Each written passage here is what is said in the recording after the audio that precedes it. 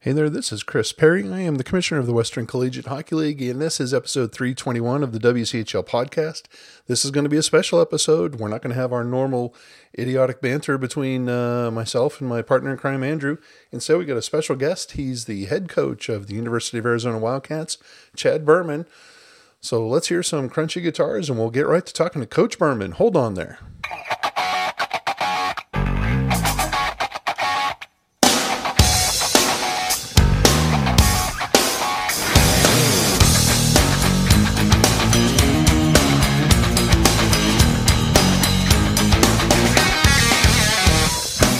Alrighty, hey, this is Chris Perry. I'm the Commissioner of the Western Collegiate Hockey League, and today we have a special guest. It's the head coach of the WCHL champions for the 2018-2019 season, the University of Arizona Wildcats, Mr. Wchl Berman, live from Tucson, Arizona. Coach, how's it going? Well, how better? That was a nice intro. It's got a nice ring to it. Thanks. Yeah, not bad. You kind of like having that champions right before you, huh? Yeah, right, exactly. Yeah. Well, congratulations. Thank you. Tell me, you won the championship on Saturday. We're talking now a couple of days later. You had to have celebrated. You have to have done something special to celebrate the occasion. I took the trophy home, put one beer in it, and then I got so tired I fell asleep. And then I let the boys take it out the last couple nights, and I actually just now got it back about an hour ago. So maybe we'll see what we can do this weekend here. How many pieces is that bad boy in? Oh, it's intact. I made several threats, and they seem to have bought in. So, it was clean to an alarming degree too. So I'm sure they had fun. Oh wow! Well, hey, that's great. That's great. Yeah. Well, that's I'm glad they had fun. You know, I mentioned on a previous podcast, boy, I felt like such a doofus out there on the ice because I've got the trophy. And, you know, the trophy has a base with it. And so we called Charlie James over, the lone senior, to get the trophy. Yeah. And then we called your captain or your alternate captain, since Cusinelli's over in Russia. We called Manny Rowe over there to get the base. And I felt like such a doofus giving the base to Manny. Here he is. He wants the cup. He doesn't want to walk around with a big old piece of walnut. He's more of a base guy. If you see him rocking in Converse shoes, he does everything a little different. So that works pretty well. Well, I apologize to Manny again. Next time we go through this, I'll be sure to hand out the cup, and we'll hold on to the base until the big picture. I hope this is something we can continue to do. So that'd be a good problem. well, let's talk a little bit about Wchl Berman. Before you became the head coach at the University of Arizona, you played hockey yourself. Where did you play? How did you get into the game? You're from Kentwood, Michigan. I know you played juniors. You played some college. Give us the Reader's Digest thumbnail version of Wchl Berman, the hockey player. Okay. I'm from Grand Rapids, Michigan. I played some junior B in there when I was like 16. And then after Zombo cut me for the third straight time, I ended up jumping on a team in Toledo in the junior A team. And I kind of found a coach who believed in me, and it launched a lot of confidence and allowed me to play my game and feel comfortable in doing so. It really helps when you have a coach who believes in you, obviously. And I had a really successful year there in my 18 year, and put up like 107 points in 50 games. So wow. we won a championship, and it was kind of like getting cut is what I needed to really motivate me. I've always been a harder worker than I have been talented, but that one really I really wanted to get in the North American League. So I was, due to that success, I got a little bit of attention and was able to then get into the North American League in my last year of eligibility. And I played for the Springfield Spirit in the North American League back when there were 6 teams. And boy, is that different now. So I played there until literally on the trade deadline. I got traded to Lansing Capital Center Pride, which was kind of nice to go home and join a team that was making a playoff push and all that. And to be honest, in hindsight, it's kind of cool just to say I've had the experience of being traded, and it's definitely an experience of getting a voicemail saying, "Hey, be in Lansing by noon tomorrow." Okay, better start packing. So And it gives you, and as a coach, it gives me some experience. Sometimes we add players at semester break, and I know how strange it is to join a team, and so it gives me a little bit of context in that regard. But played at Cap Center there under Coach Blum. Had a good time there, and then then I played Division III hockey at Fredonia State in New York with a bunch of my buddies from juniors.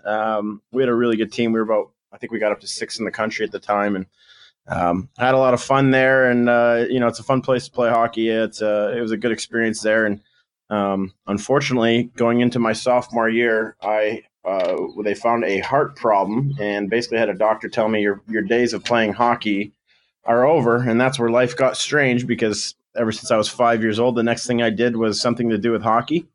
And I was a bit lost, to say the least. And at the time I'd been playing like cover music in the bars there at Fredonia and making money. And it was an awesome college gig. You get like $400 to play cover songs, and they'd give you a free tab, which is awesome when you're in college. Yeah. And then I just decided, well, I guess I'm going to give that a go. I moved to Chicago to be a singer-songwriter, and went through that whole process, worked for the Cubs for a bit, and quite honestly, accidentally fell into an assistant coaching job at Robert Morris University under Chico. And that was absolutely the best thing that has happened to my coaching development. And to learn under that guy for 4 years is absolutely priceless. If anyone out there wants to get into coaching, find a mentor. It's so critical. Knowing what to do and knowing how to teach what to do are two different things. And so find a mentor. But that really kind of launched me into coaching, and I fell for it, and somehow I ended up in the desert, and here we are. Here you are, champion somehow in the desert. That's there's a lot to unpack there. So yeah. Tell me, I mean, you played for Coach Zombo. Is that Rick Zombo, who's now coaching at Lindenwood? Yeah, and I didn't get to play for him. I got cut. I made his main camp 3 years in a row, and I didn't make the team all 3 years. But I'll say this: I learned something from him as well. The importance of telling players what they need to hear and not what they want to hear. And he told me something that I really needed to hear. He said, Chad, you're good at everything. You're great at nothing. And I needed to hear that, because I really then committed to sand dune runs and exploding my legs. And that's how I kind of learned to drive the net, make higher percentage plays. And I made a huge statistical jump. So sometimes it's your failures are your best teachers. Have you had a chance to, now that you've been in the ACHA for quite a while, have you had a chance to talk to Rick about that experience? I briefly did. I don't, I don't know. I don't know that he cares, really. So I did briefly. Not much. Rick's a good guy. He's a good coach. He's obviously got a great program there. And so I did briefly, but, not too much. Well, I just didn't know if he even remembered it, or, it was obviously something that you remembered and you took from, but I didn't know. The reason I asked, I didn't know if that was something that he remembered. And you also said you played for Coach Blum. Yeah, he's now coaching in the NCAA, isn't he, or wasn't he? I don't know. I lost track, actually. He was a good coach too. I'm not sure where he ended up. Huh. And then you end up at Fredonia State, 6th in the nation. And you said you got the bad, heart condition they told you about. How? Tell me, or I don't want to pry or I'm good with get into the specifics, but was there something that caused you to go to the doctor, or was this just a regular physical? And they said, "Hey, wait a second here, you've got an extra valve." Yeah, closer to the latter. So I was getting ready for my physical for my sophomore season, and on a whim, I had just explained to the lady that ever since I was a kid, I would get strange chest pains when I would run long distance. And to be honest, it ended up having nothing to do with what they found. But because once you say that to a trainer, they're going to tell you, well, now I can't clear you until you go get an echocardiogram. So I got an echocardiogram, and they're like, well, the left side of your heart's a little larger than the other side, but that's completely normal for athletes. But now I can't clear you until you go to see a cardiologist. And so then they sent me over to the Cleveland Clinic. I ran some tests there. Talked to the doctor, and the doctor's like, hey, you're healthy. I'm sure this is just precautionary. Why don't you head back? We'll give you a call about the updates. And I was shocked. I got a phone call. They said, we need you to come back. And very quickly, my world came crashing down. And they basically said that I had the base of my aortic valve was enlarged. And because there was no prior record of whether or not it was growing or that's how I was born, they don't know. But because of that, they couldn't clear me and would not clear me.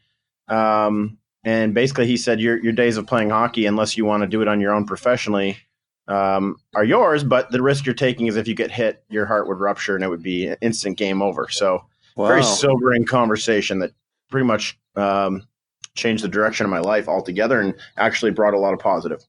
Well, tell me about that, because you're getting ready to start school. Never mind hockey. This is a life-changing thing. You're what, 21, 22 at the time?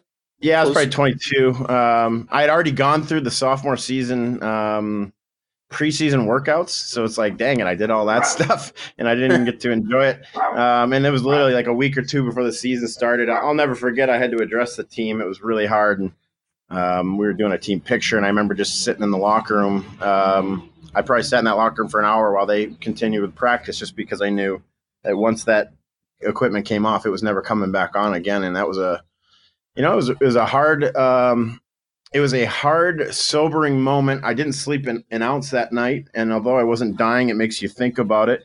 And it made me really reflect on what I'd done, what I'd wanted to do, and what mattered to me. And literally in that night, I had come to the conclusion that no matter what I did moving forward, I was not going to chase money, that I was going to let money chase me and decide what I wanted to do and what I was passionate in, and hopefully make money at it, but not go to work to just make money and be miserable. Yep. Not an office guy, if you couldn't tell. And so I got into the singer-songwriter thing, and that is a lifestyle that I don't envy for those grinding that out. It is tough, man. I was like living 3-4 weeks at a time where the only food I had were the hot dogs I was stealing out of Wrigley Field because I was so broke.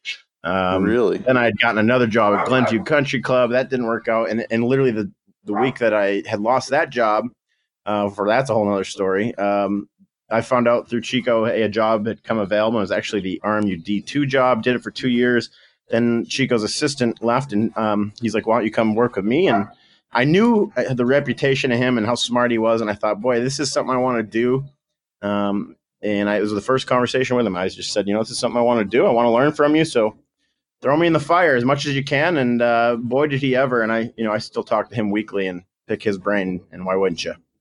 He was Chico coach for a long time, and we're talking about Chico Adradas, a longtime coach in the North American League, and then he moved on from there to Robert Morris, Illinois, and he was a longtime coach there for the Eagles until, in fact, I think this year when he took retirement. Yep. But he's been around the game for a long time, just a class act on the ice. And he's always been a gentleman and treated me with nothing but kindness and respect. So did you, when you were the Division II coach there at RMU, did you have to play, is this kind of like a farm system where you had to play the same systems and the same styles as the Division I team? Or were you able to, kind of cut your own path there as the Division II coach and not necessarily follow what the big Division I team was doing? I think we tried to align as much as we could, but I was the assistant, and actually the head guy wasn't there often, and he'd show up late. So it kind of allowed me to get some experience in doing those things on my own, at least for the first half hour practice type of thing. But we would align some things and philosophies and communicate on kids who could get called up. And I'd actually played in the North American League against Chico when he was with Danville, and so had some knowledge of him and had definitely heard of his reputation. Yeah, and he's the reputation that I knew was of a goaltender maker. He could take a goaltender and turn him into an absolute stud. Yeah, I had first row seats of that. I mean, I saw what he did with our goaltenders there, Petrak and them, and man, it really was impressive. And that was something I tried to absorb because you can talk to my goalies now. I'll tell them I'm not a goalie coach. I will give you a shooter's perspective, but I wanted to soak up as much as he could because I knew nothing about how to teach or talk to goalies or how to handle them. And it's still a learning process. But the most important things I learned from Chico were the importance of communication with your players. And man, he could just sit there and you'd sit there and have these we do bus visits, and I still do it now. I've taken it to my team, and we talk to every single player on the bus trip home and talk about the pros, the cons, what we need, what we want. It allows them to get things off their chest. It prevents clicks, provides feedback. They feel like they're being heard. Just little things like that. have been incredible. I mean, if you ever get the chance to sit down and talk hockey with him, it's very humbling because you leave feeling like I didn't really know that much. And I've used a whole lot of his stuff to this day. I mean, my PK is completely taken from him, and I would never run anything else. And I think we're operating at like 92, 93% on our PK. And thanks, Cheeks. Yeah. He's the one thing besides just being a very kind and always just a gentleman in all of my interactions with him. I only have one Chico story, and I'd always knew that he was very passionate. Very.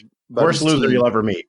Well, and that's what it was. It was in Columbus. It was 2 years ago, and he had just lost. Robert Morris had just lost. I think it was a semifinal game.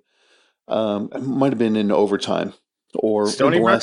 Maybe it was. I know it was just at the death of the game. Too late to get goals, I think. Yeah. Yes, too late to get a goal. And, it's the end of the season. It comes to a crashing halt. My job at that time was to go around and, change out stuff on the team benches, get it ready for the next game. And the Robert Morris guys, they're already in their locker room doing what, the end of the season stuff, what normally happens. And I round the corner, and there is Chico, and he's just sobbing uncontrollably. Yeah. And he's a friend, and I just felt awful for him. And you wanted to go hug the guy, but I also knew that, he just didn't want. He probably didn't even know I was there, and I didn't want to embarrass him or do anything. So I just, quickly about face and got the heck out of the way and let him do his thing. But I'd always heard he was, as you just said, the worst loser and so passionate about his team. And it was just on full display right there. And what the respect that I had, that I already had for the man, just the dial went up a couple of more notches after I saw that, because it's one thing to just sit there and go, the kid's lost, on to the next game or on to the next season, see you later, I'm through with these guys. But it cut him right to the core, just like it did the team. Every fiber in his body hates losing. And I know everybody says they hate losing. I absolutely despise losing. But I've never met anybody who hates it this much, and he works so hard that he demands it. And you'll never meet a coach who cares more about his players. I mean, you're sitting in the office and his phone would go off constantly, and it would be like Brett Lebda and just like old NHL guys, Anderson out of Ottawa, the goalie there, just checking in. Hey, here's what's going on. Give me some feedback, and he's still mentoring people. I bugged the heck out of him. So yeah, he's a special guy. He's a great coach. I'm fortunate to work under him, and I certainly called him after we won our conference championship and just said, we're taking too many penalties. Thank goodness I paid attention to your PK and everything you do. So he's special, man. He's a special mind. Very good. Very good. Well, how did it go when you transitioned from Robert Morris? You were the assistant with Chico, for 4 years there at Robert Morris? Yeah. And when you got there, Robert Morris was, I don't know, if my memory serves right, they were in the teens in terms of rankings. But by the time you left, they were a top 5 team. Yeah, I think we're actually in the mid-20s. We left ranked second. Yeah. Yeah. And so how did that was it just a matter of Chico and Chad clicking, or getting the right players? What caused that going from the mid-20s up to number 2 in the nation? Well, yeah, I certainly learned about structure and culture, and watching how he built the team and how that happens. I mean, that RMU team was really special. I still talk to those kids. We made it to the national championship game and ironically lost to Arizona State, and had to see that all happen. That team was, I believe we were second in the country when we finished that season, but we weren't the second most talented team. We probably weren't even top 8 or 10. Chico's just, my experience of watching, it's amazing. And I don't mean to make this whole thing about him, but it's amazing that he just had a way of getting the absolute most out of every team. Like we shouldn't have been ranked that high. We shouldn't have been in that game, but we expected to because we knew what we had, and watching how he built that team, and I've certainly taken that experience here, but that was part of it. But my challenge was, how do I compliment this guy when he does everything so well? And again, I was a forward and he needed me to run D, and I had just been gotten into coaching. So I had to find a way to compliment him because I knew I had to find a way to contribute to the group and into the cause. And through it, I've almost then developed my own personal strength as a coach. And if I may say, it's probably developing defensemen now. Only because I had been forced into trying to figure that out, and I actually developed an entire plus minus grading system on the offensive blue line and the defensive blue line, which mainly was not only a statistic, but it led to a tool for development. And I would do weekly film with every single defenseman. I'd have 5 to 7 clips, a few positive, a few negative.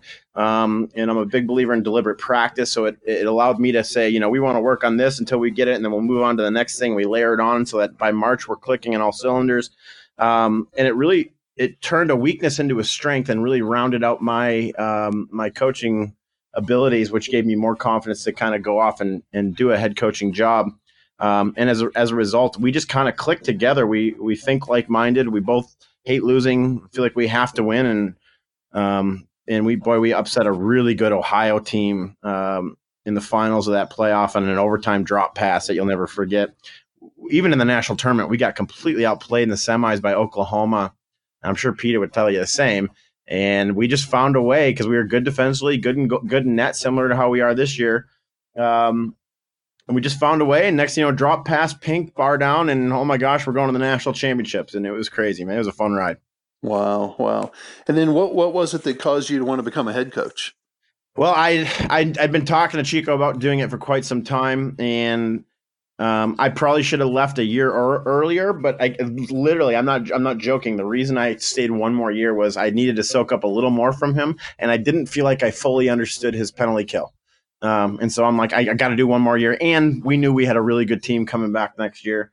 I remember the very first team meeting. I remember saying to the team, we're going to win a national championship this year, not next year, not beyond. And they didn't know I was leaving, but I was committed to it and getting one more year in, and that was the team to do it. And we came close.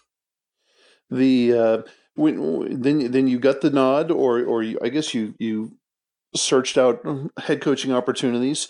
What was it about Arizona? Because I'm sure you had some other opportunities elsewhere, especially up there in the upper Midwest. What was it about the desert that appealed to you over those other gigs? Well, I actually, again, through failures, Ohio declined to interview me. Adrian declined to interview me. The only interview offer I got was Peoria in the NA3. They ended up going with a local guy who played pro out there and came back, and he took over.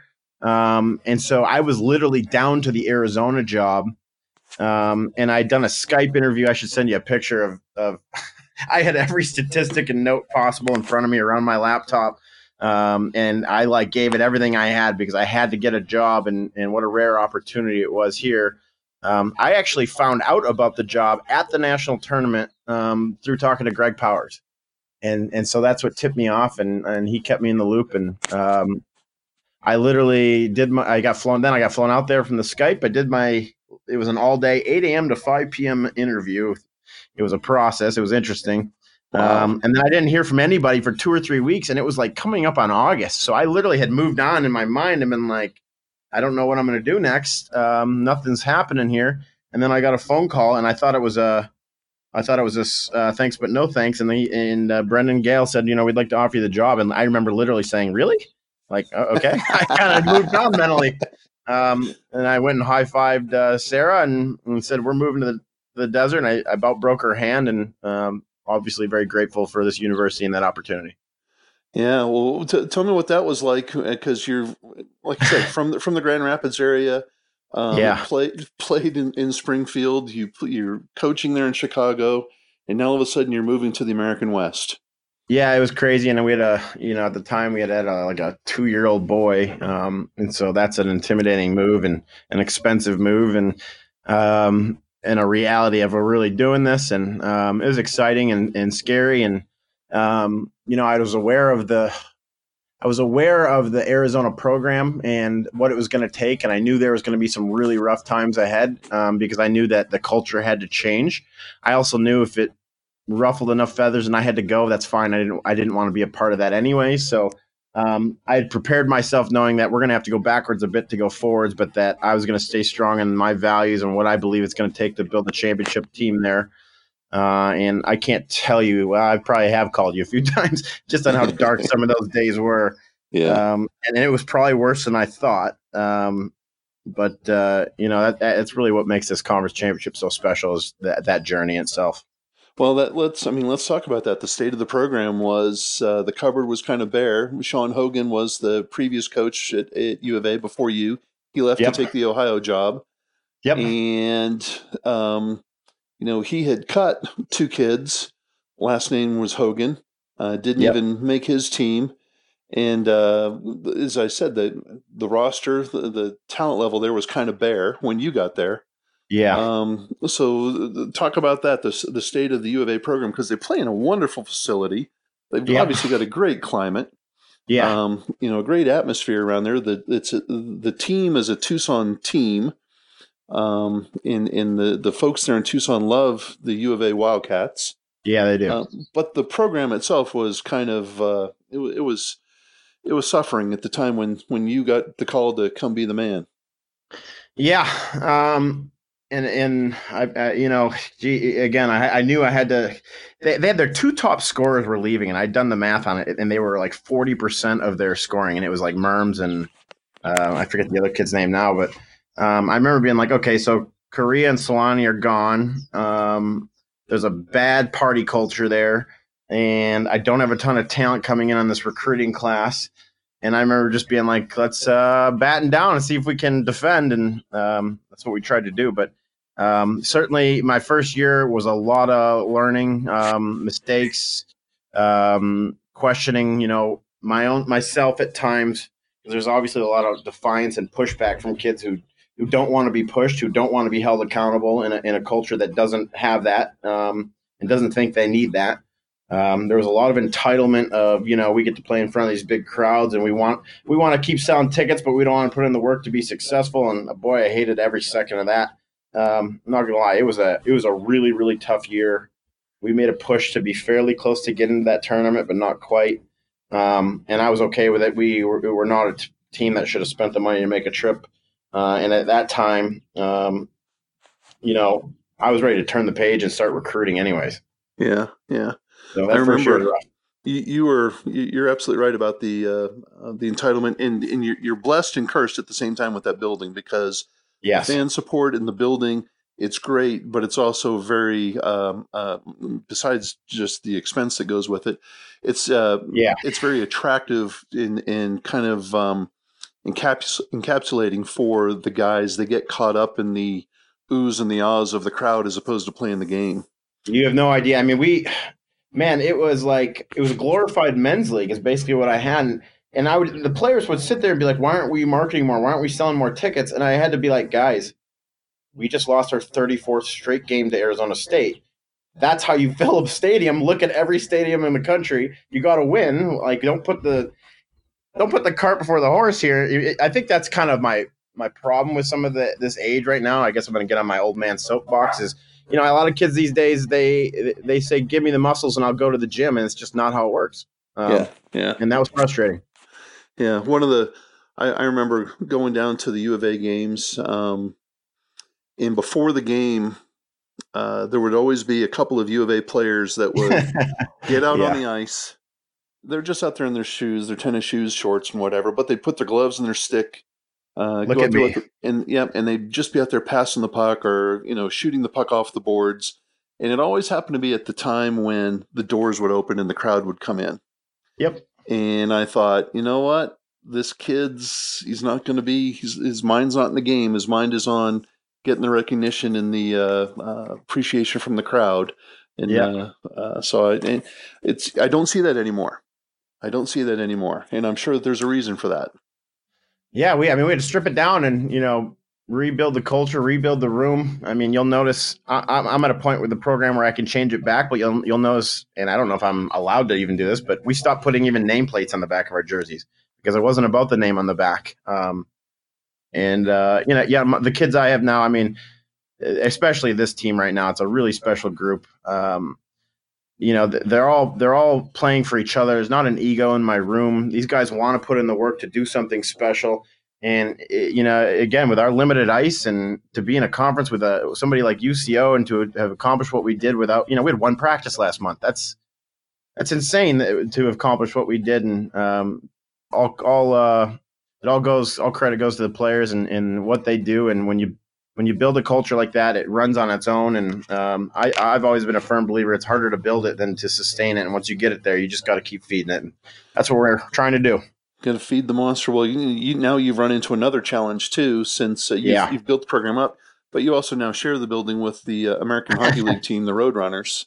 Yeah. And that can be a challenge because you have one sheet of ice in Tucson and two teams, and one team that they basically call the shots, and so you get kind of what's left over there.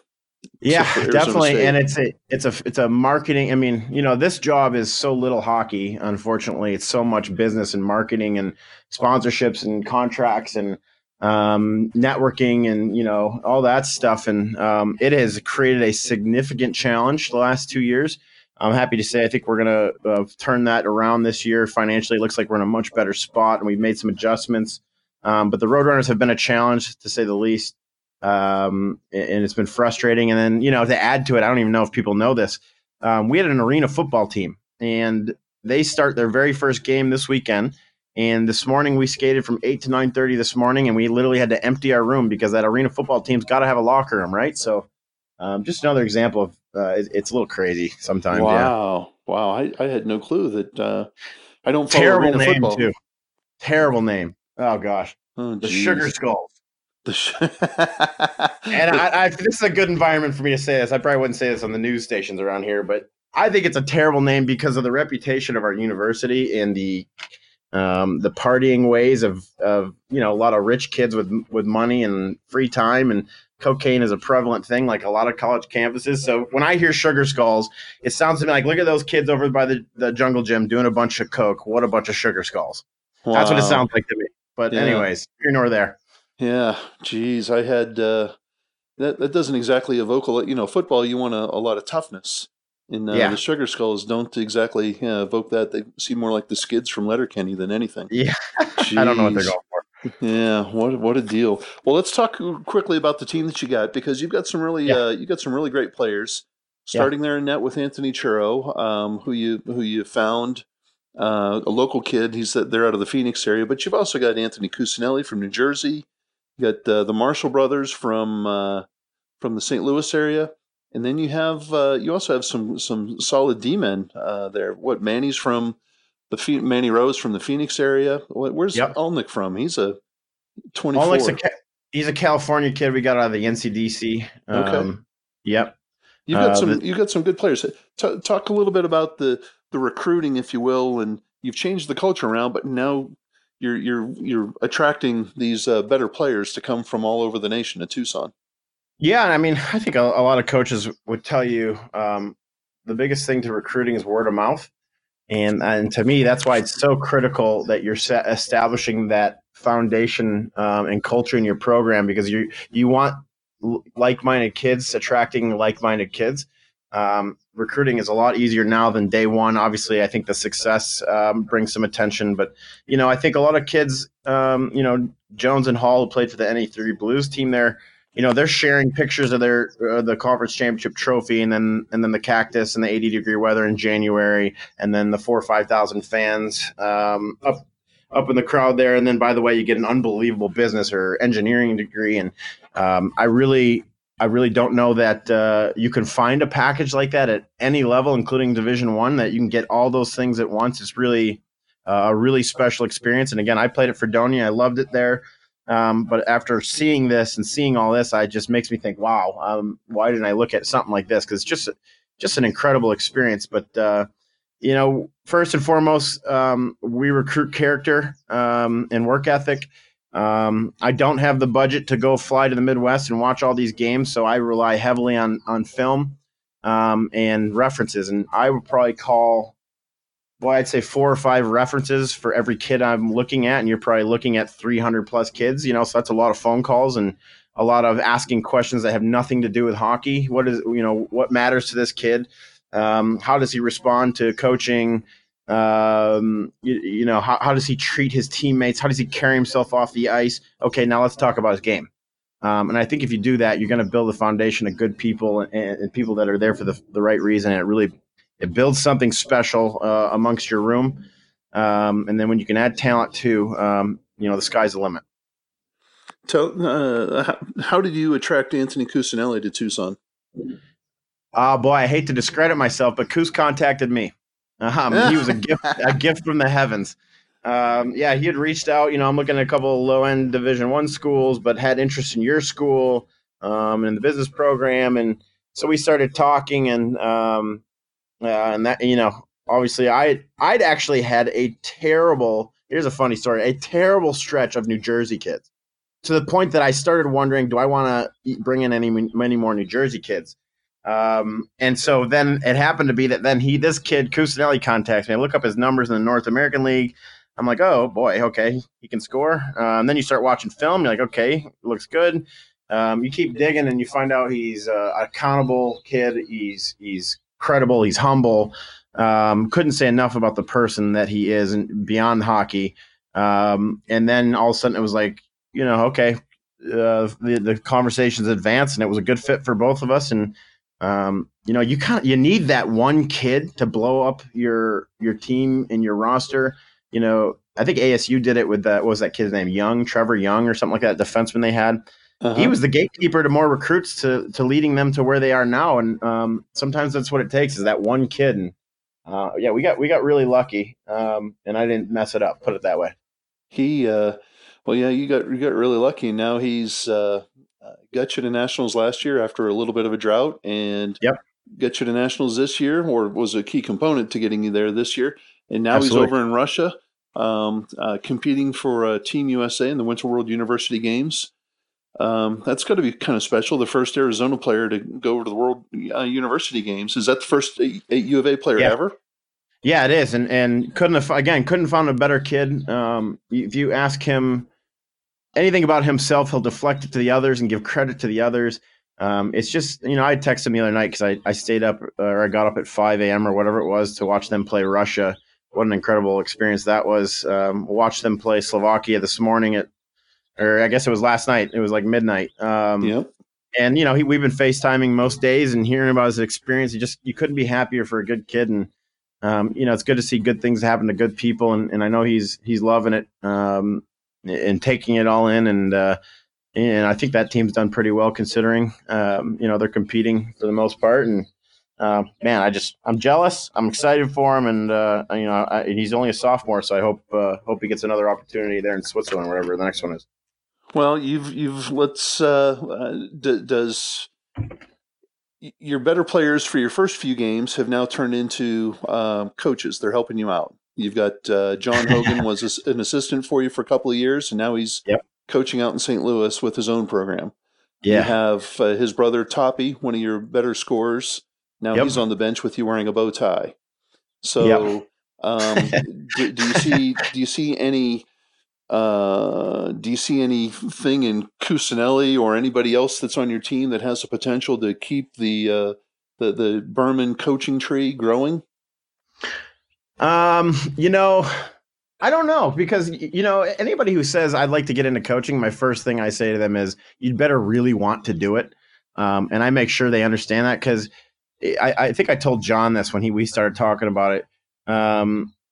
It's everything you hope, but it's nothing like you think. It is frustrating. It's challenging. There's a lot of long nights. You really and you're not making much money. So you'd really better want to do this. If I had to tell you out of this group who I think would make the best coach, to me, it's really easy, actually. Anthony Churro is the most engaged, smartest hockey mind I've ever been around as a player. If you can't tell from the stands, but he is always communicating, barking. He sees the game in a really special way. Like if there's too many men on the ice for the other team, he'll be the first person that you'll hear calling it, because he's so engaged into every little detail.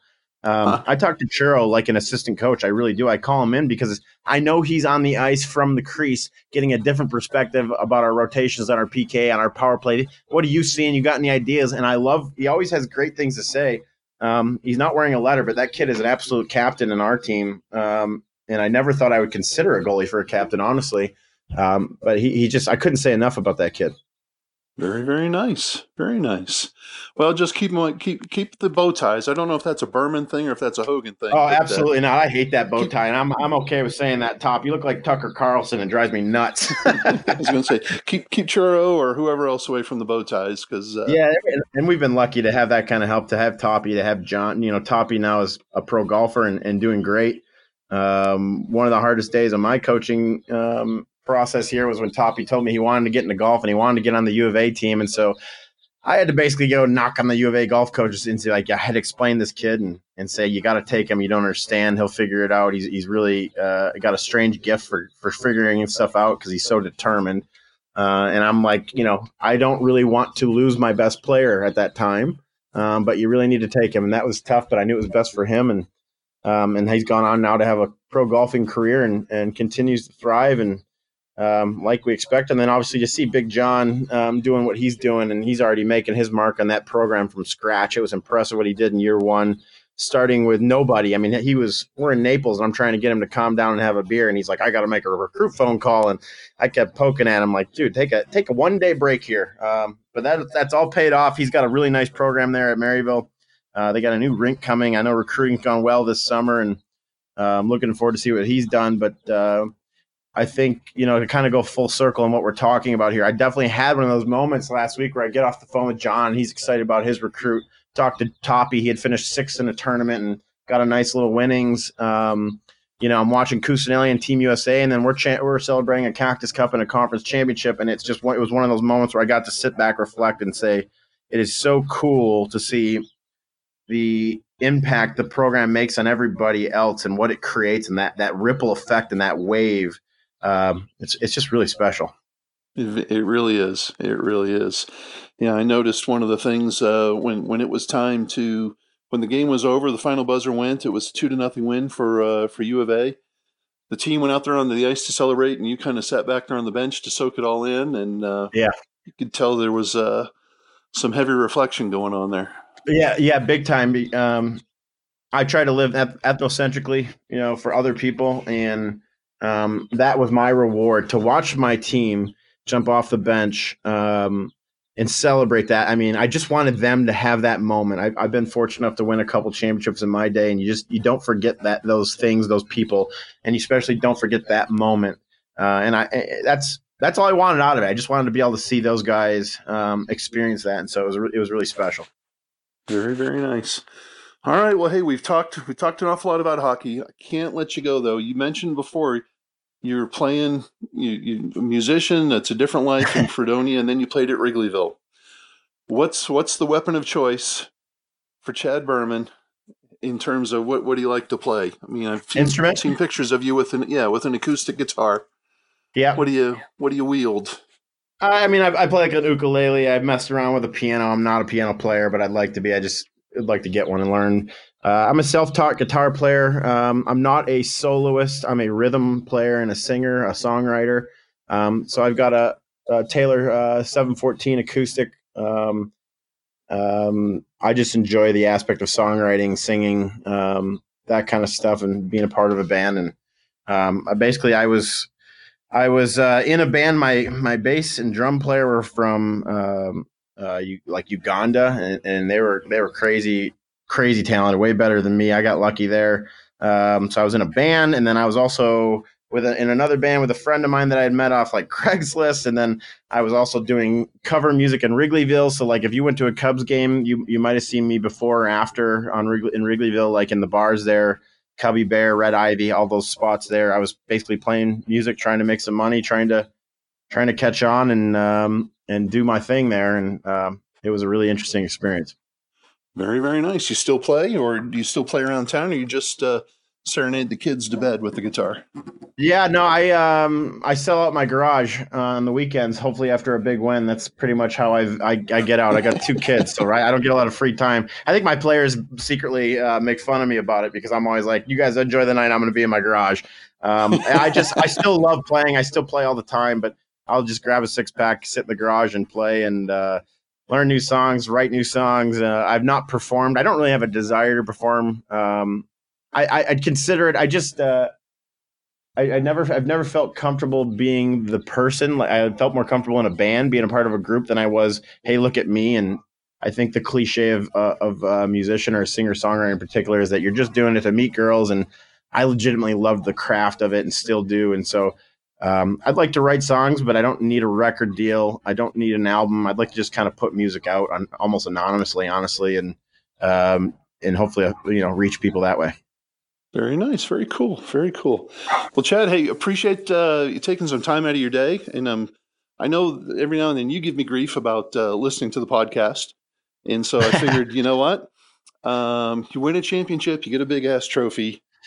We'll bother you and get you on the podcast. That's awesome. I appreciate you having me on. I appreciate you doing the podcast. I think any promotion and that we can get for our conference, it's a great conference. And for the ACHA is a good thing. And as I've told you in private, I really appreciate all you do as our commissioner. We have the best, hands down, and I really enjoy being a part of this conference. One of my favorite parts of it is just getting to know all these coaches and feeling a part of this little sorority or fraternity, whatever you want to call it, I guess. It's been fun to kind of pick everybody's brains and have a little fun with people, and still get to compete. So grateful for everything you do. Very good. Well, hey, appreciate the kind words. And the check is in the mail. I look forward to seeing you in a couple of weeks down in Frisco, Texas. Number 9, Arizona is going to take on Liberty. I'm not going to ask you any predictions. I don't want to give those folks in Lynchburg any bulletin board material. But yeah, we got a challenge there for sure. Yeah, you got a challenge, but I also like the path that lies ahead of you. So really, because after that's Lindenwood. I don't think anybody wants to touch them. I guess you got to beat them to be the best at some point, but. I am actively working on both teams right now on film and getting both of those guys, both teams broke down already. When I'm sure you saw it too, when you were growing up, when I was growing up, there was a wrestler out there and he said, to be the man, you got to beat the man. So, yeah. Well, and I think we're the kind of team that can pull off an upset, just because when you have Churro, you always have a chance. And I love my group's shot blocking mentality. I think we're a tough draw on a one and done. I think in a 7-game series, it would be tough, but anything can happen in a one and done. And I love the format, but certainly a challenge ahead for us. But I can't wait for that tournament. It's just really special. My favorite moment's always that first practice and feeling the buzz of people coming in and out. And excited to see what Texas has to offer, and excited to hop on a bus and not a plane for that. You're so kind. You're so kind. Yeah. All righty, big man. Well, hey, I appreciate you taking the time, and thanks for being with us here on the WCHL podcast. Take care. Thanks so much, Chris.